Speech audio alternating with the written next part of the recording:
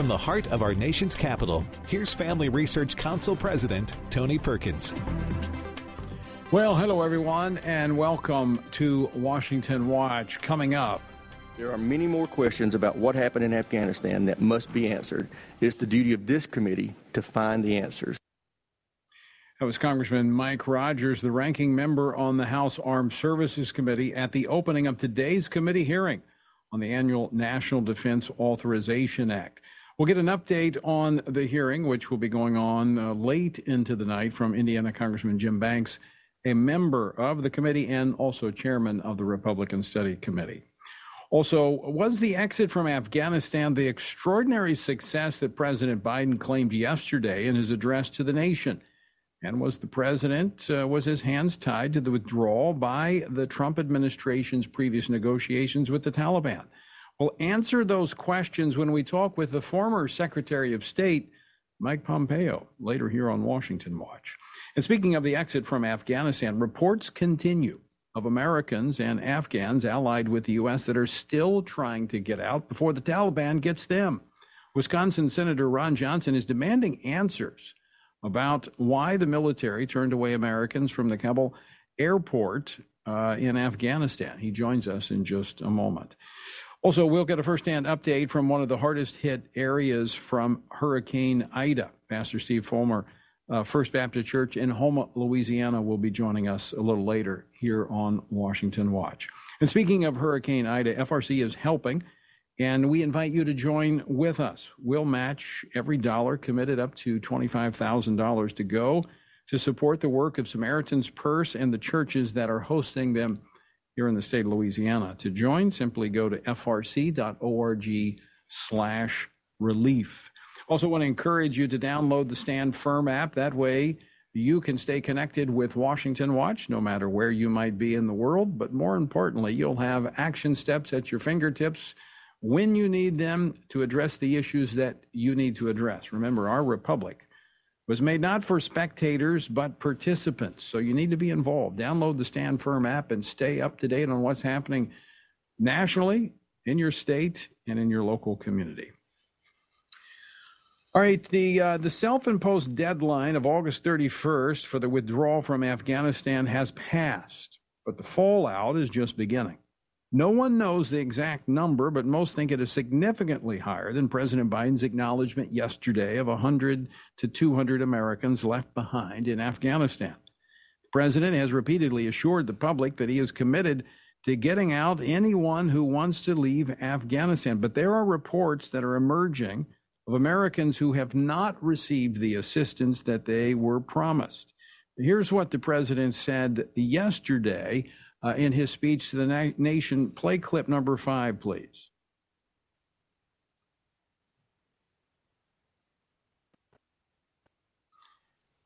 All right, we'll get to that clip in just a moment. The president stating, we remain committed to get them out if they want to come out. Secretary of State Blinken is leading the continued diplomatic efforts to ensure a safe passage for any American, Afghan partner, or foreign national who wants to leave Afghanistan, end quote. That's what the president said. Does America have the leverage to get these Americans out diplomatically?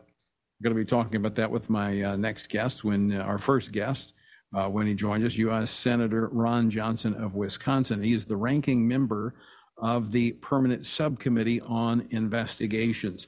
In fact, I think we have him now. Senator Johnson, welcome back to Washington Watch. Well, Tony, hope you're doing well. I am. I want to go first, before I go to the issue that you've specifically raised questions about, and that is the Americans that Chad Robichaux was trying to get out of Afghanistan. I want to get your thoughts on the president's speech yesterday to the nation on the conclusion of the Afghan war and the withdrawal of American troops from Afghanistan. Well, it's actually jaw-dropping. It was. For him to declare the withdrawal an extraordinary success it's just not facing reality. And that is, of course, one of the problems we have with this administration, whether it's the crisis on the southern border, the incredible, out of control deficit spending and increasing of our debt, and now this debacle that is the withdrawal from Afghanistan. He's just not willing to recognize reality. So again, here on planet Earth, that was an unmitigated disaster. And as you pointed out, Chad Robichaud, I spoke with him last Thursday morning, and then he went public with what his group was seeing that, and let's face it, the administration's actions are not matching their words. This was a group of buses that had made it to one of the gates that was not particularly well guarded by the Taliban, and it included American citizens, children. I think 100 Christians was the report, and they got inside one gate, and the battalion commander, apparently a colonel, said no, the recovery's over, and did not let them in. We've seen other reports now, some real-time texts, a similar type of thing occurring where we had American citizens there. They were waving their passports. They'd gotten by the Taliban, and U.S. personnel would not let them on the base. So I can't imagine a U.S. commander in that situation turning them away. So that individual had to be acting on somebody's orders, either a generalized or specific order. And so I've written an oversight letter to Defense Secretary Austin as well as Secretary Blinken, find out how did this happen? Are they investigating this instance? And again, it's just a further indication that the administration's actions are not matching its words, and that should concern all of us when it comes to the refugees coming in here. Are they fully vetted? I have a hard time believing they are. Now, Senator, in your letter to Lloyd Austin and Secretary of Defense and Secretary of State Blinken, you gave them a deadline of August the 30th to answer your question. I'm wondering if that's a deadline that they were so committed that they had to meet. No, and that's the problem across the board with oversight. Administration officials simply don't think they have to comply with congressional oversight, and that's a real problem. Our congressional oversight authority and powers have been degraded over the decades because we really have no enforcement power. So the only enforcement power we have is to put public pressure on the administration to come clean and answer a few questions. So hopefully they will feel the need to be honest with the American public. But I'm not holding my breath. Now, Senator Johnson, let me ask you this question, because yesterday the president addressed this in passing. He said, we may have 100 to 200 Americans that are in Afghanistan, and if they want to leave, we're going to work to get them out through diplomatic means. First off, do you trust that number, that we're looking at just simply 100 to 200 Americans that were left behind? No, I'm not having a great deal of faith in anything the administration tells us. The other thing, I'm quite sure we left behind people that, Afghanis that risked their lives working beside, the finest among us, the members of our military. I know the people in Wisconsin I'm talking to, the former Afghanistan veterans, are just incensed of what is happening here. I mean, not only did they believe we had a national commitment to these people that fought alongside us and are in grave peril inside Afghanistan, but they made personal commitments. So much to the point where, Chad Robichaud, he's not on the military or in the military, but he's a special operations individual who's raised funds for other former special ops personnel. That they went over there. They were, outside the wire. They were rounding up American citizens and other people as well, because they didn't have faith in this administration doing its job. Yeah, I'm very familiar with Chad, former Marine veteran who is was working over there to get Americans and their allies out of Afghanistan, as many others were doing. There are many, Senator, those that served in Afghanistan now out of the military, committed to the mission and built relationships with those Afghan citizens and members of the Afghan military that helped them, served alongside them, and they know that they're now targets. And so they risk their own lives to go over there and try to help them get out. In the reports I'm getting in my conversations, and I'm sure it's the same that you're hearing, they're very frustrated that our own government is standing in the way of them trying to help the very people who helped America. And I fear the people on the ground there are following the orders of the higher ups, from the president on down. And the other thing, Tony, when we were going through this evacuation, this withdrawal, there were so many people involved in the evacuation that were alarmed at what they were seeing. That, again, the story that the administration was telling just wasn't accurate about how carefully vetted all these people are, that they were reaching out to members of the Senate, members of Congress like myself, and raising the alarm bell and saying we need to be far more careful, we need to be vigilant, and they fear we're not. Let me ask you this question, Senator Johnson, as you look at the oversight here, and we've seen this from day one, a reluctance to be candid, to allow the oversight process to work. What's next? How do we get answers? What's it going to take? But first, you have to ask the relevant questions, and you have to ask them publicly. Hopefully, Democrats will cooperate and actually hold hearings and call the administration officials before Congress. We're having, I just got off an all Senate call with the top administration officials, but they're really not. It's just the same old rhetoric, telling us the exact same thing, saying the right words, but again, we're finding out their actions aren't following their words, and we need to be concerned about what are the short-term and long-term ramifications of what I consider this to just be a disastrous decision. I don't think we ever should have completely pulled out of Afghanistan. We should have left special operations personnel in Bagram Air Force Base. It's a key Air Force base. It's strategically located. Why would we want to give that up, and why would we completely drop all of our support for the Afghanistan security forces who were fighting and dying for their own freedom? Right, and we did not have that many military personnel there that was holding the Taliban at bay and keeping peace, and as you said, securing a very strategic airstrip for us.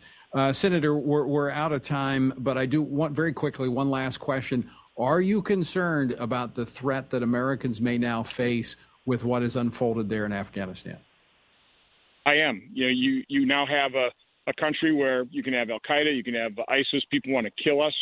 They can plan pretty much unmolested. This over-the-horizon capability is let's put it, far less effective than having a base right there. And then I am concerned about the vetting process of these tens of thousands of people. Again, a lot of them, I'm sure, are folks we do want to successfully integrate, but we need to be very careful. Yeah, I share that concern. Senator Ron Johnson, as always, great to talk with you. Thanks so much for coming on the program today. Stay well. All right, Senator Ron Johnson of Wisconsin. Look, I think the awareness of the concern is going to grow.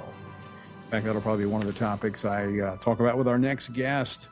Coming up next, former Secretary of State Mike Pompeo weighs in. He'll be answering some of these questions. Was this an extraordinary success, as the president claimed?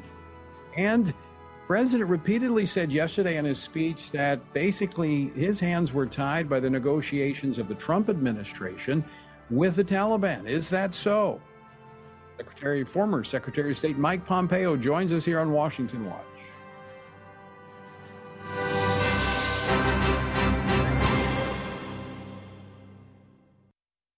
When it comes to reading the Bible, sometimes it can be difficult to know where to start or to understand how to apply Scripture to everyday life. There are also those passages that leave people scratching their heads, wondering what some things even mean and what they're supposed to make of it.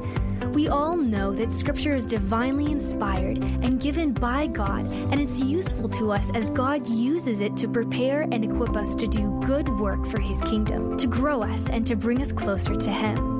God's Word is powerful, but it shouldn't intimidate you.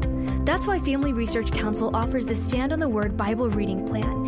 It's a 2-year plan that helps you read the Bible daily so you can stay grounded in God's truth, navigate our culture from a biblical worldview, and grow closer to God.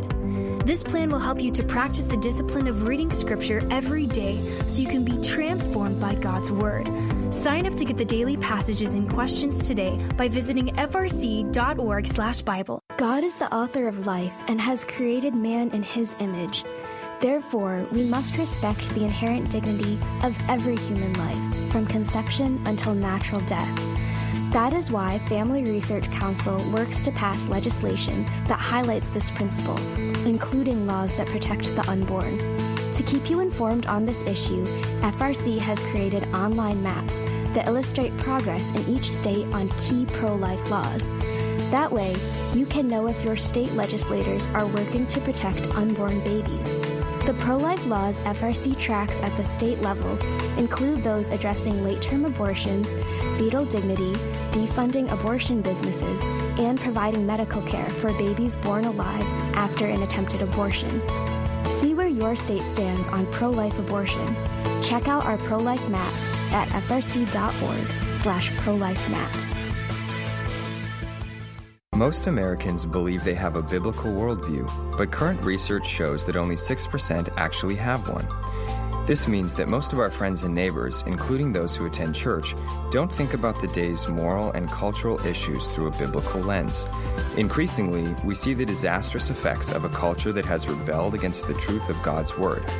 That is why Family Research Council has launched the Center for Biblical Worldview. This center is an exciting new ministry created to help Christians develop and live by a biblical worldview, to understand why scriptures must be authoritative, and to equip believers to advance and defend the faith in the workplace, in schools, in their communities, and in the public square. The experts at FRC's Center for Biblical Worldview provide research and resources to help prepare believers to give a biblical answer to our culture's most pressing questions. Access the center's free resources at frc.org/worldview.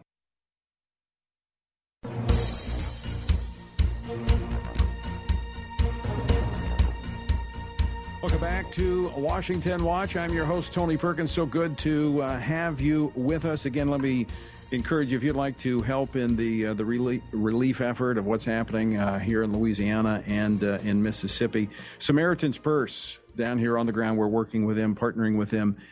Go to frc.org/relief. FRC is putting forth $25,000 as a matching challenge to our listeners to help these storms and different natural disasters becoming more frequently across the country.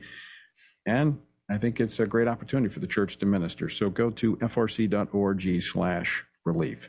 President Biden and his administration say they will continue leading diplomatic efforts to ensure safe passage for any American or Afghan partner or foreign national who wants to leave Afghanistan.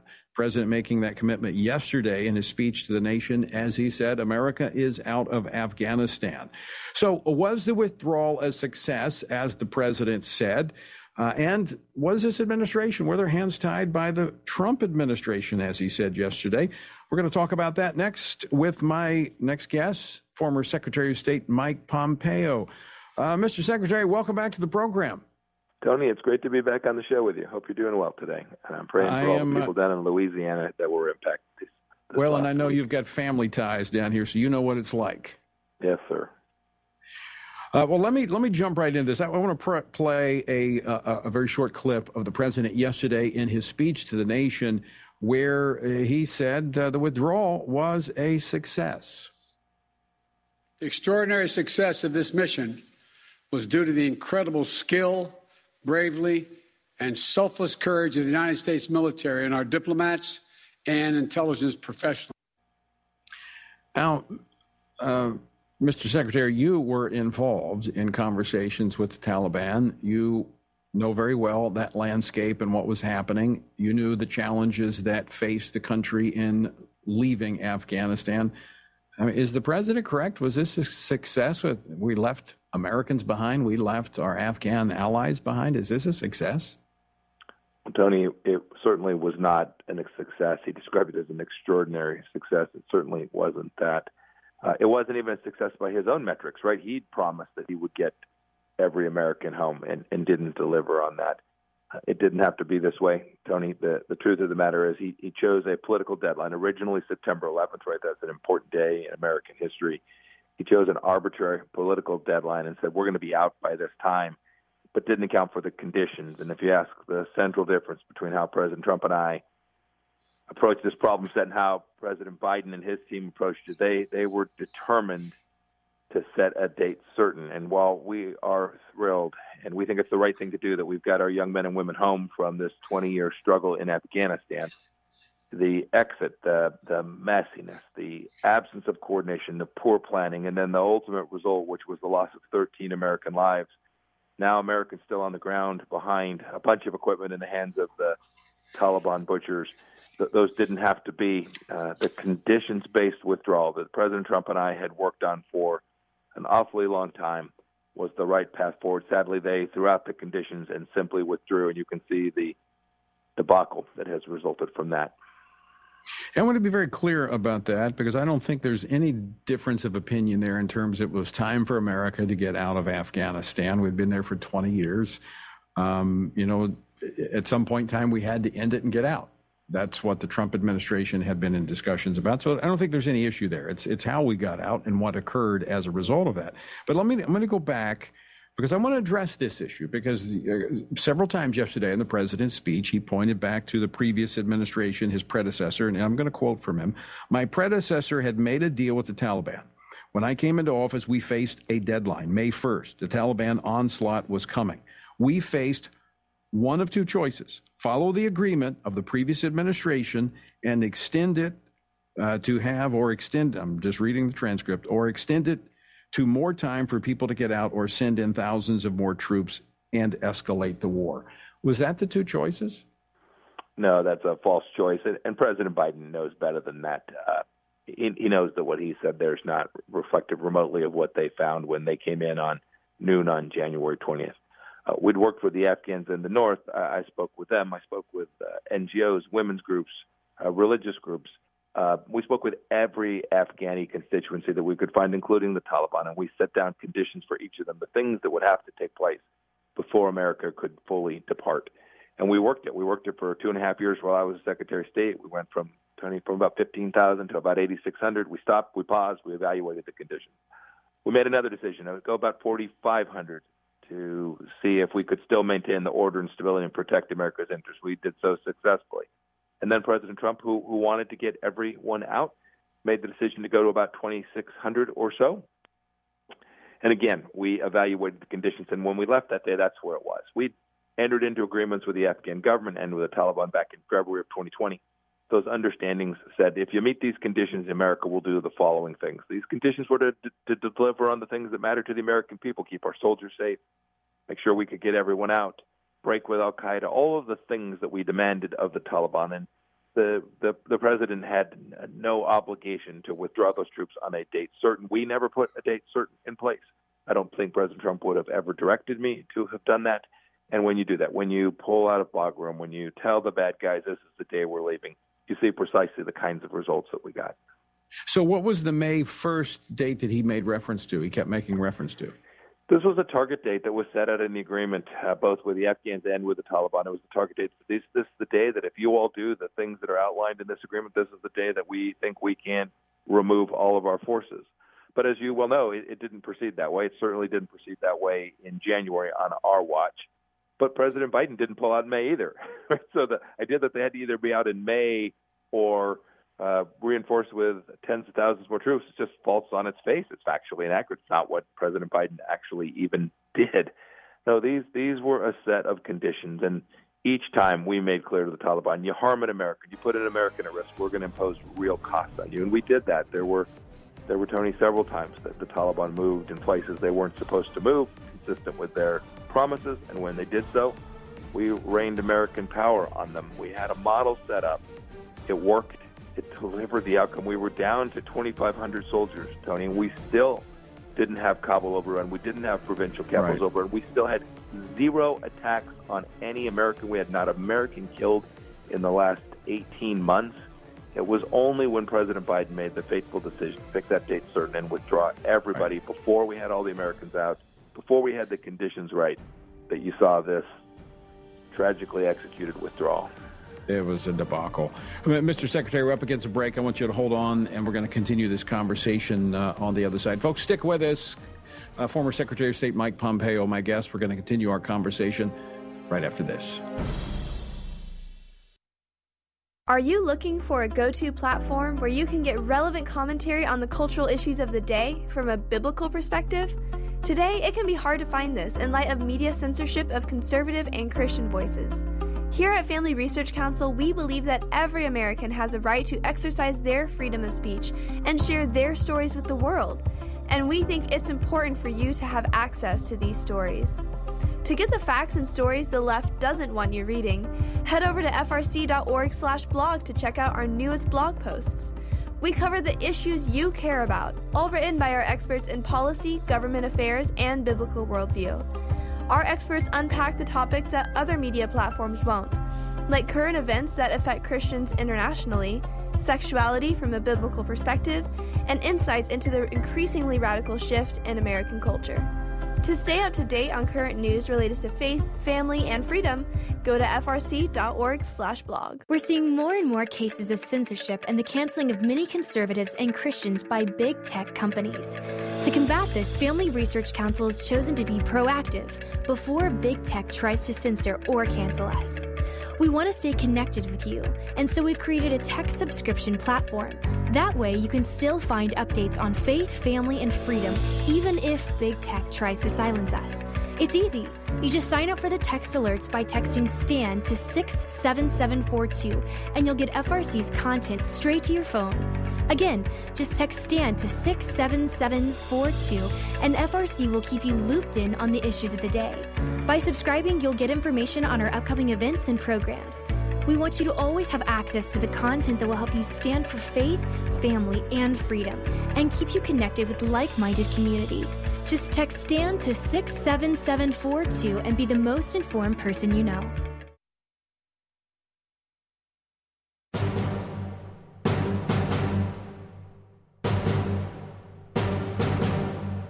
Welcome back to Washington Watch. I'm Tony Perkins, your host. So good to have you with us. The website, TonyPerkins.com. My guest, former Secretary of State Mike Pompeo, discussing America's withdrawal from Afghanistan, President Biden's speech to the nation yesterday. Mr. Secretary, thanks for sticking with us. I want to go back to you. In fact, I think you got some criticism from your conversations with the Taliban and working to get out of Afghanistan, even from conservatives back when that was taking place. Were the were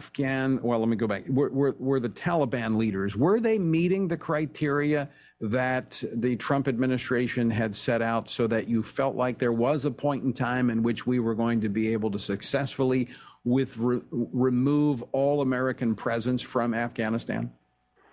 Well, Tony, we never trusted them. We never believed in the words that they'd say. We simply watched how they executed on the ground. And so as they did the things that they'd committed to do, we began to reduce our force posture, our uniform military force posture. We were determined to get these folks back home.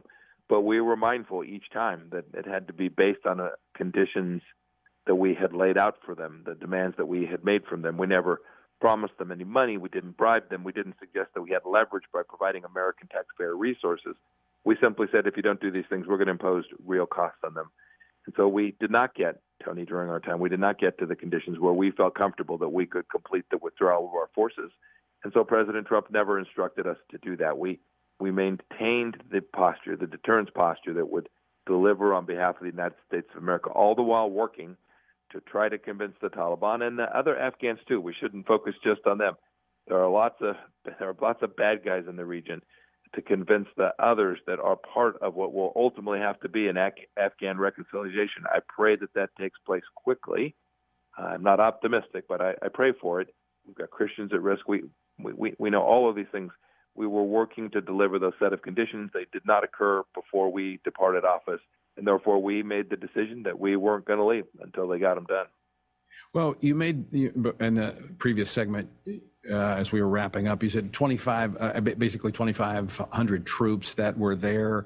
That footprint was there. It secured the airport, it secured the base, and no attacks on Americans. I mean, that's a small price to pay for peace. I know we didn't want to be there eternally, but when you look at the chaos that has ensued and the lives, quite frankly, I think are going to be lost of religious minorities and others as a result of the debacle of our retreat, it seems like we could have stayed a little bit longer with those 2,500 troops to hold them at bay, and not to mention the strategic nature of that air base that's there. Tony, I think that's true. We didn't, when we left in January, we didn't have a date where we could see that we could pick out on the calendar. We didn't see the date that those conditions would be met. You always live in hope that you'll get to that place and get there as quickly as you can. But we hadn't yet been able to see that. We thought there was a pathway forward to the date. But we knew this too. The other thing that was different was the Taliban knew. The Taliban clearly knew that President Trump and our team was prepared to impose costs on them. This is the difference. This is why I think we were able to hold that deterrence model with just a couple thousand folks on the ground, and the Biden administration couldn't do so. The Taliban came to see that they could push at a checkpoint, push in a provincial capital, push in a community, and America would withdraw. And when you push and withdraw, they see weakness, and so they began to roll up other parts of the country and ultimately put pressure on the capital in Kabul. They didn't put pressure on the capital in Kabul under the Trump administration because we were very clear about what would happen if they did. Secretary Pompeo, but that weakness was not contained in terms of its perception and the reality of it was not contained within the borders of Afghanistan. I mean, I think our other enemies, China, North Korea, they're all watching this. Tony, is a larger, more strategic matter. You are absolutely right. You should know that I saw so clearly when the United States struck the IRGC leader Qasem Soleimani, the whole world took note. We could watch leaders around the world saying America is serious about protecting its interests. When those same leaders observe weakness from an American president, whether that's Chairman Kim in North Korea or Xi Jinping in China or Vladimir Putin in Russia, when they sense that America will retreat when pushed, they're going to push. One of the greatest losses from what's happened these past 3 weeks now is American credibility to our friends and the absence of fear from our enemies that will ensue from American weakness. One final question for you, Mr. Secretary. I know that you have a strategic mind. You are looking globally. Where do you think the next threat comes from? What's the next shoe to fall as a result, or next domino, I should say, to fall as a result of this display of weakness by America? I think we've increased the risk of a couple of things happening in the relatively near future. First, other terrorists, other radical Islamic jihadists will see that America can be pushed. And so whether that's al-Shabaab in Africa or al-Qaeda in the Arabian Peninsula in Yemen or any of the other places we find these radical Islamic terrorists, I think they will see that there's more room. Remember, they were able to create an entire caliphate in Syria that took the Trump administration to put back against. So this model of America's unwillingness to do what we need to do to protect from terrorism, I think they'll see, and they'll seize upon that. I fear that. The other thing is I do worry for places like Taiwan where there are high tensions and bad actors that want to move. I wonder if the leaders there won't also sense that America is not prepared to do the things that it ought to rightly do to defend its friends and be partners with its allies, and there'll be a push from the Chinese there. Well, Mr. Secretary, once again, we're out of time. I could spend all day talking with you about this because I think these things are extremely important for many, many reasons for us and for our allies and for, in particular, religious minorities around the globe. And again, I want to thank you for the work you did in the Trump administration and want to thank you for joining us today. Thank you, Tony. Bless you. Have a good day, sir. All right. Former Secretary of State Mike Pompeo. All right. Don't go away. After the break, we're coming back with more Washington Watch right after this.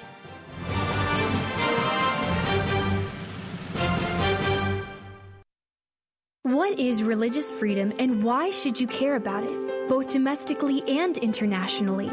By definition, religious freedom is the freedom to hold religious beliefs of one's choice and to live according to those beliefs.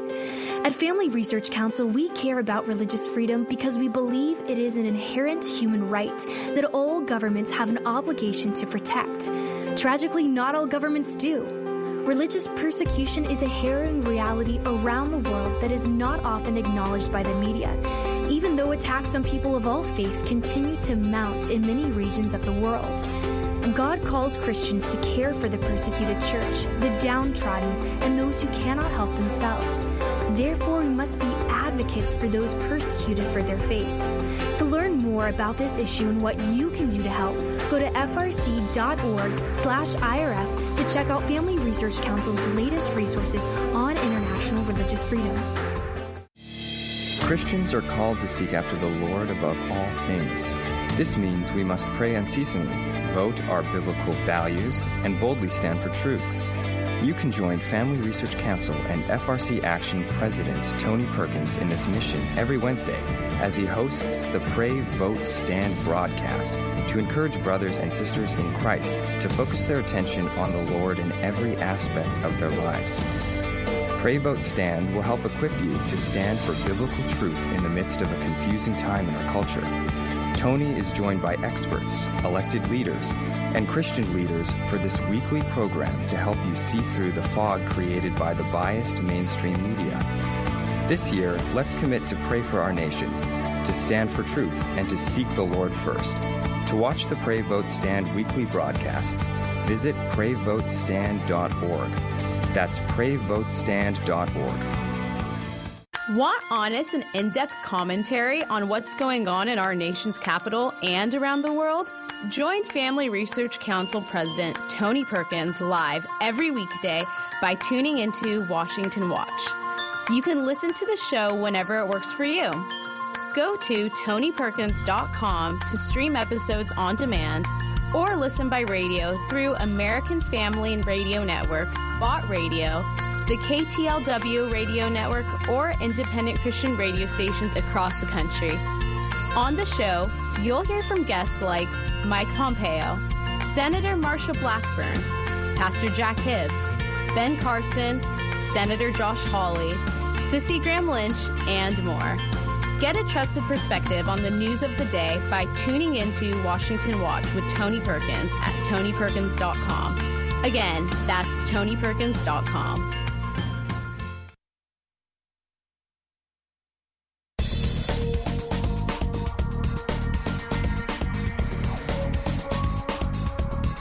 Welcome back to Washington Watch. I'm Tony Perkins, your host. So good to have you with us. The website, TonyPerkins.com. Again, if you'd like to join in the relief effort, frc.org/relief. A little bit later, we're going to be talking with the pastor of First Baptist Church, Houma, Louisiana, one of the hardest hit areas of the state. But first, the House Armed Services Committee has been holding an all-day markup hearing for the National Defense Authorization Act. This is an annual bill. This funds our military, also has some policy elements to it. This hearing will go way into the night. And after the last U.S. military personnel evacuated Afghanistan on Monday, Republican members of the committee introduced a number of amendments to the bill that would hold the Biden administration accountable for the debacle that took place as America left Afghanistan. Earlier today, the committee took a break, and during that break, Congressman Jim Banks of the 3rd District of Indiana, who actually still continues to serve in the U.S. Navy Reserves. He is the ranking member of the House Armed Services Committee, as well as a member of the Veterans Affairs and Education and Labor Committees, and chairman of the Republican Study Committee. And he talked with me earlier. Joining us now is Congressman Jim Banks of Indiana. Congressman, thanks so much for taking time to talk with me and stepping out of the Armed Services Committee hearing today. The House Armed Services Committee taking up the National Defense Authorization Act. This is the measure in which we've heard a lot about the Republicans holding the administration accountable for what is and what has unfolded in Afghanistan. Give us the latest on what's happening in committee today. Well, Tony, first of all, Kevin McCarthy, the Republican leader, called every Republican member of the House who is a veteran back to Washington this week, about somewhere between 40 and 50 of us, and a few of the ranking members of the relevant committees. And we spent all day on Monday and Tuesday. We spent time in meetings being briefed about what's going on in Afghanistan. We spent time in the SCIF with classified briefings about Afghanistan.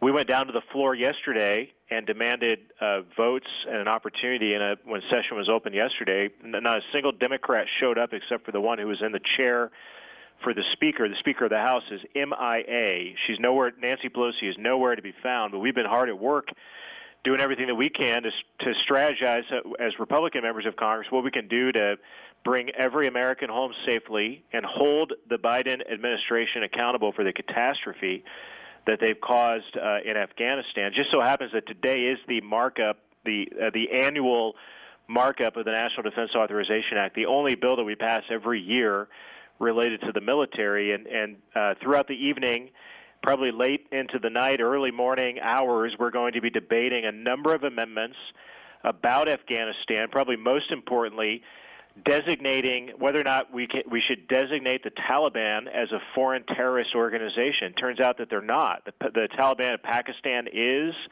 ISIS is, but now the administration, you have General Milley and Secretary Austin appearing before the cameras this morning and talking about how we're going to work with the Taliban. Even Jake Sullivan, the National Security Advisor, hinting that we're going to give money to the Taliban. Not only is it good enough that the Biden administration handed over the keys to the country to the Taliban, but now it sounds like this administration wants to reward them. And many of us, especially on the Republican side, believe that that would be a big mistake and are going to fight to name the Taliban a foreign terrorist organization to block it. I assume that there will also be some discussions about the material that was left behind, the weapons that are now in the hands of the Taliban? Absolutely. That's a big part of our many of the amendments that we've offered this evening, and a really important bill, by the way, that my friend Mike Gallagher from Wisconsin went down to the microphone yesterday on the floor and was gavelled down. The speaker designee wouldn't even recognize Mike Gallagher to give us a vote on a bill to do just that, to account for the equipment. Nearly $85 billion worth of vehicles, weapons and ammunition, medical supplies, night vision goggles, a whole lot of other things. By the way, Tony, when I was deployed to Afghanistan, this is what I was a part of, the train, advise, and equip mission to give this equipment to the Afghan army and the Afghan police to fight against the Taliban. But because of the hasty withdrawal, the negligence, the stupidity of the Biden administration, all of that material has ended up in the hands of the Taliban. There was never a plan to evacuate it, to destroy it, to prevent it from falling into the hands of our enemy. And even worse, it's not bad enough that the Taliban has it. I guarantee you the ISIS-K, which makes the Taliban look like a Mickey Mouse organization, is going to end up with a lot of this equipment as well. And ultimately they'll use it, I fear, against Americans who are trapped there or against Americans who have to go back into Afghanistan in the future to eradicate the ISIS-K threat that's developed on Joe Biden's watch. Congressman, before I have to let you, go back to committee, there are other issues that are going to be addressed in the National Defense Authorization Act, or the NDAA, one of which you're going to address, and that is how the military is being targeted with this critical race theory. Yeah, I'm going to offer an amendment here in the next few hours that would ban critical race theory from being pushed on our troops. There's no place in our schools and definitely in our military for critical race theory, but we have some of the nation's top officers. General Milley came before an Armed Services Committee and talked about how he was really interested in learning more about white rage, and he was pushing critical race theory. Tony, this isn't sustainable. It's not sustainable to teach the next generation or our men and women who put on the uniform that America is racist or inherently evil and expect that we can sustain this great country. And that's why I'm going to do everything I can to block it. I have a number of co-sponsors in my amendment who are helping me fight it. We're going to force these Democrats to vote with us to ban critical race theory. There's no place in our military. We have an opportunity today to ban it from the military once and for all. Finally, Congressman Banks, I mean, that speaks to the twisted priorities, I think, of this administration in the military. When we saw what just unfolded in Afghanistan, during that same time, the top enlisted man for the Army pushing diversity the same day that we lost 13 of our men in uniform there in Afghanistan. Is this just the priorities are they mixed up? And do we need to get back to fighting and winning wars? It's all about priorities, and the focus of the military on Joe Biden's watch as commander-in-chief has had nothing to do with lethality, with making sure that our men and women downrange have all the tools that they need so that we never fight in a fair fight, that America always has an advantage. That should be the priority. But this administration has been focused on critical race theory, on wokeness in the military, on beating up on people because of their political beliefs, especially if they're on the right, punishing people because of that. That's been the priority of this administration. By the way, this administration believes that anyone who wears the uniform who happened to have voted for Donald Trump in the 2020 election is an extremist. Yeah. And that's been their mission, to rid people like you and me and anyone with conservative beliefs out of the military and call it extremism. They've paid a lot more focus and attention on that. General Milley talked more about how he wanted to learn more about white rage, whatever that means, than he ever talked about what the plan was to get out of Afghanistan safely without losing American lives, which we tragically did. So it's all about priorities. This administration has backwards priorities, and in the NDAA markup today, we're going to force their hand on it. All right, Congressman Jim Banks, always great to talk with you. Thanks so much for taking time to join us today. Thank you, Tony. Have a good day. Again, that was Congressman Jim Banks. Talked with him earlier as he stepped out of the Armed Services Committee hearing, which is still going on. It'll go on late into the night, and we'll obviously be tracking it, talk about it tomorrow. All right, as we've been doing so far in this program, we're going to take some time to highlight the situation in Louisiana and Mississippi, which have been hit extremely hard by Hurricane Ida. Now, as I've said before, these storms are becoming very frequent, becoming a veteran of these hurricanes. But I want to go to a good friend, Pastor Steve Fulmer, who is the senior pastor of First Baptist Church in Houma, Louisiana. FRC actually had one of our first men's conferences there at First Baptist Houma. That area has been hit extremely hard, and we're going to get an update from Pastor Steve. Pastor Steve, are you with us? I'm here. Thank you.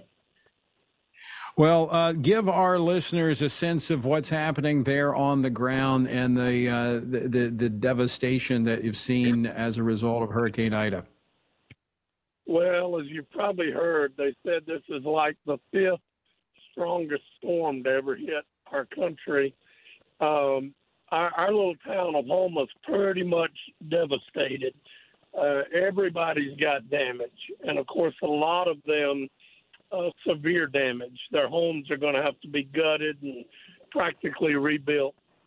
And so the good thing is, man, God's people are coming in, Tony. They Samaritan's Purse, Disaster Relief for the Baptist Convention, you name it, people are just flowing into town to help. I've been on the phone for 3 days with pastors around the country, coordinating with me, wanting to come and help. And I know other pastors have been doing the same thing. The Cajun Navy is on the scene, doing what they do, which they do very well. And so it's a bleak situation, but there's a lot of hope there. A lot of good people doing a lot of good things already. Yeah, it was almost 5 years ago exactly. I was hosting Samaritan's Purse at my church in Greenville Springs after the major floods in Louisiana.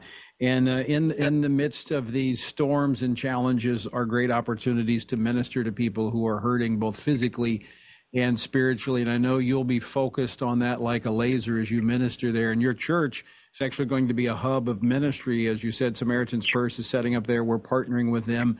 How can people help? Well, you can never have too many tarps or too much water.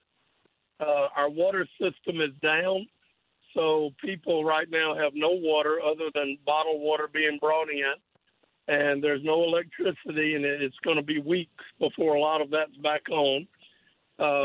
So, anything people want to send, I call it the basics, tarps, generators, gas, water, is helpful. If they just want to give monetarily, they can go to our website, Tony, we just had a name change just a few weeks ago. So the website is Covenant Church Houma, HOUMA.com. They can click on giving, and a disaster relief tab will drop down. And they can give through our website if they would like. Every dime of that will go to help people. We don't need the money. And, just anything they can do will be greatly appreciated. Well, we're certainly encouraging that, and we're encouraging people as well to go to the Samaritan's Purse site and register to volunteer. And you will be, as I understand, you'll be housing some of those volunteers down there that come to work with the crew in Houma. Pastor Steve, how are you doing? How are your family? How's your family doing?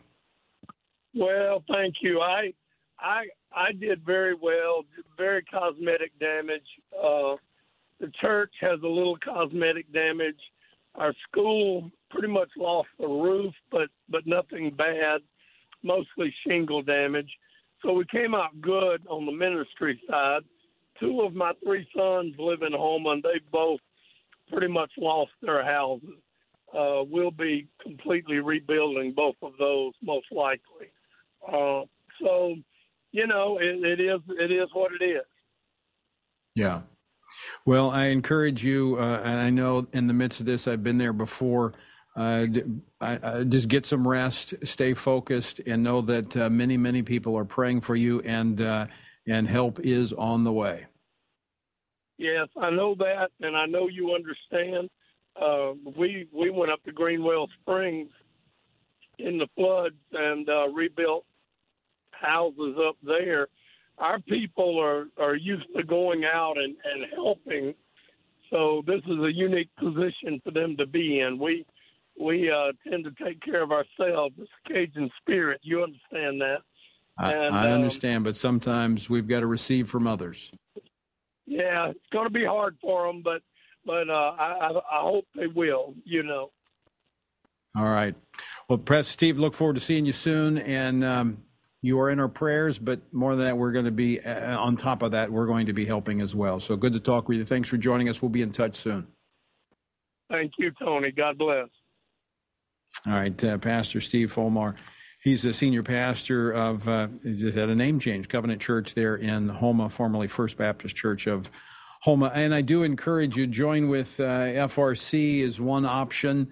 We've put $25,000 forward to match with our listeners to help those that have been impacted. That money is going to go to Samaritan's Purse that is partnering with Pastor Steve. It'll go to Steve's church to help them. We're sending some water down right away because they have no water. And other things that are essential here in the first several days and weeks. And I was talking with some of the sheriffs, law enforcement officials. It's going to be weeks before the power is restored in many parts of the state. Well, folks, I want to thank you for listening. I want to encourage you to pray for those all across this nation being impacted by these natural disasters. And ask God, what does he say?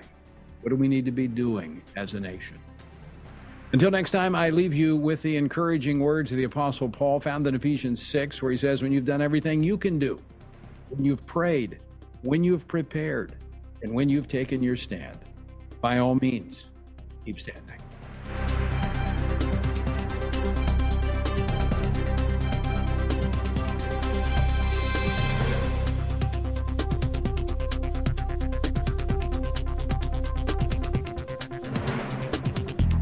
Washington Watch with Tony Perkins is brought to you by Family Research Council and is entirely listener-supported. Portions of the show discussing candidates are brought to you by Family Research Council Action. For more information on anything you've heard today, or to find out how you can partner with us in our ongoing efforts to promote faith, family, and freedom, visit TonyPerkins.com.